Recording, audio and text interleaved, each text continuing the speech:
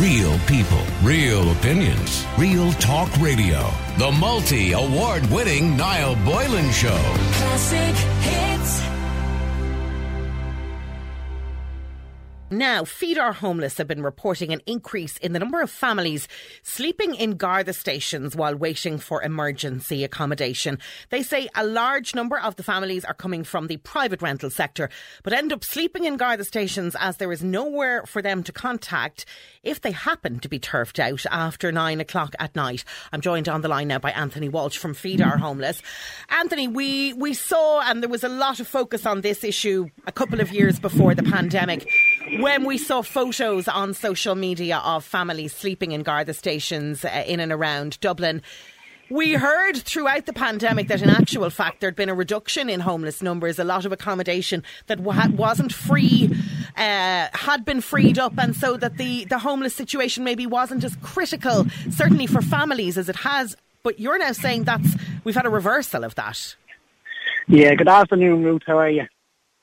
This is Tara. You're on air now, Anthony. Oh, Tara, good afternoon. How are you?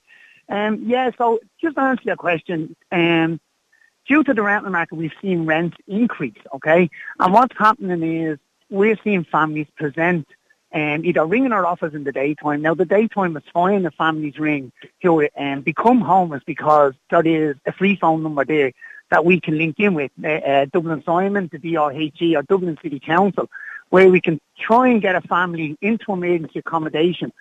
But the issue that we're facing while our nightly teams are out on the street is after 9 p.m, there's a family support number that a family would ring from 4 o'clock up to 9 p.m. at night if they present as homeless.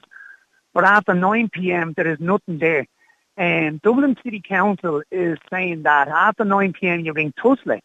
Now, when you ring Tusla is saying that no, they have no obligation whatsoever to house a fine source of emergency accommodation for a family. We got a call the other night from a Garda station on the south side for our team to engage with a family and 4 children who were basically walking the street and had nowhere to go. When our team presented to the Garda station, we rang Tusla, and Tusla said, no, we've no obligation. Now, it's very sad in this day and age that we have families sleeping in Garda stations. Now, lucky enough, we're a volunteer-run charity, but what we did do was we sourced emergency accommodation for the family. We sourced 2 rooms just around the corner in a hotel to put the family up for the night, rather than sleep in a Garda station. But that is totally unacceptable. 2 weeks previous to that, we attended a Garda station on the north side, where a young mother and a single child who presented to the Garda station, who was, again, had nowhere to go. The Gardaí contacted Dublin City Council, couldn't get through.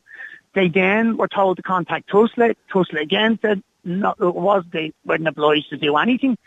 Only for the guards on that night, they encouraged the family member to take the mother and the young child in. Okay. And Anthony, just, again, you're right. We'd seen photos of families in Garda stations years ago, and I suppose most people thought that it had gone away, that there was more of a handle. But why are these people presenting, and why are they presenting late at night? Is it that because rents are increasing, they're not meeting the rent, and they're being turfed out onto the side of the road? Well, we've seen an increase in even food poverty. We work with families and elderly in the community doing food hampers each week. And many a family say to us, due to the rents being so high, it's forcing them into food poverty and forcing them into homelessness. And what is happening is we've seen an increase in the rent. The rental market is bursting at the seams. There's not enough rental properties to meet the need. The government have relied on the rental market for far too long to solve the housing crisis. We need to go back and give the powers to the authorities like Dublin City Council, South Dublin County Council, to build properties. But Anthony, and look, Minister Darragh O'Brien will say that that's precisely what, government initiatives are doing, but they're not going to build a property overnight. That's not going to help the mother and child who presented in North Dublin last week, or this family that presented in South Dublin a few days ago. What Now, I have to also say that we did reach out to Dublin City Council today for comment on this and to get their perspective on it. We haven't been able to. We certainly haven't gotten a response as yet. So I'm sure that they have their side of this story too. But I mean, a local authority, even if they are empowered, they're not going to be able to provide a housing unit tomorrow. No, but as an immediate intervention, which should be brought in, and I'm calling on the Minister for Housing and I'm calling on the Minister for Child Protection, the Minister for Children, because this is a child protection issue where children are presented to Garda stations. We need to ensure that there's a 24-hour emergency service provided to any family who presents as homeless. They ring a free phone number and they will be able to source emergency accommodation. It's disgraceful. It's totally unacceptable that we have families after 9 o'clock being told there's nothing we can do for you, you have to sleep in a Garda station. That is disgraceful.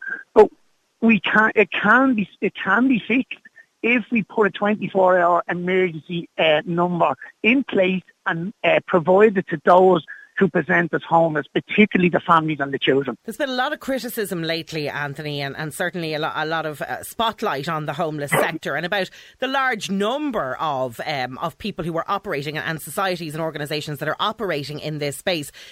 Is it not possible for all of you to get together under some umbrella group and actually man that 24-hour line yourself? I'm not for 1 second suggesting that it should be your responsibility. I'm just asking, is that one possible solution? Well, as I'm aware, Dublin City Council are funded, Dublin City Council are funded by the government, to provide this service. Like what you're asking there is asking for all these umbrella groups to provide a service. None of these groups are government funded. So what we need to do is go back to the drawing board and provide a vital service to those who are most vulnerable and most in need of emergency accommodation. Because nobody should ever have to sleep in a Garda station. Next thing what we're going to see is because we're going to see an influx now. The real fear is on the run up to Christmas now and throughout the winter months, we are going to see more families present as homeless. Due to coming from the rental market, and it's happened far too often now over the last few weeks that we have seen families present at Garda stations, as I said, one on the north side, two on the south side. I was told there 2 weeks ago that a family was left in a Garda station. This came to light only 2 days ago, that a family on the south side. And if we're seeing 1 or 2 or 3 incidences, then we're going to see more of them. Anthony, finally, I just want to ask you about another issue related to the homeless services and people operating in the voluntary capacity.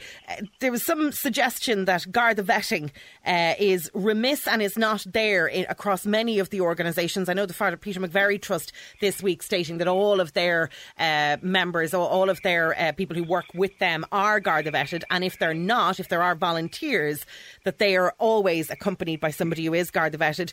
Is that something that you would call for and support of? 100%. Within our organisation, we do Garda vetting, we do training for our volunteers in terms of, overdose awareness and first aid, and we have training in place to help our volunteers while they're out dealing with vulnerable people.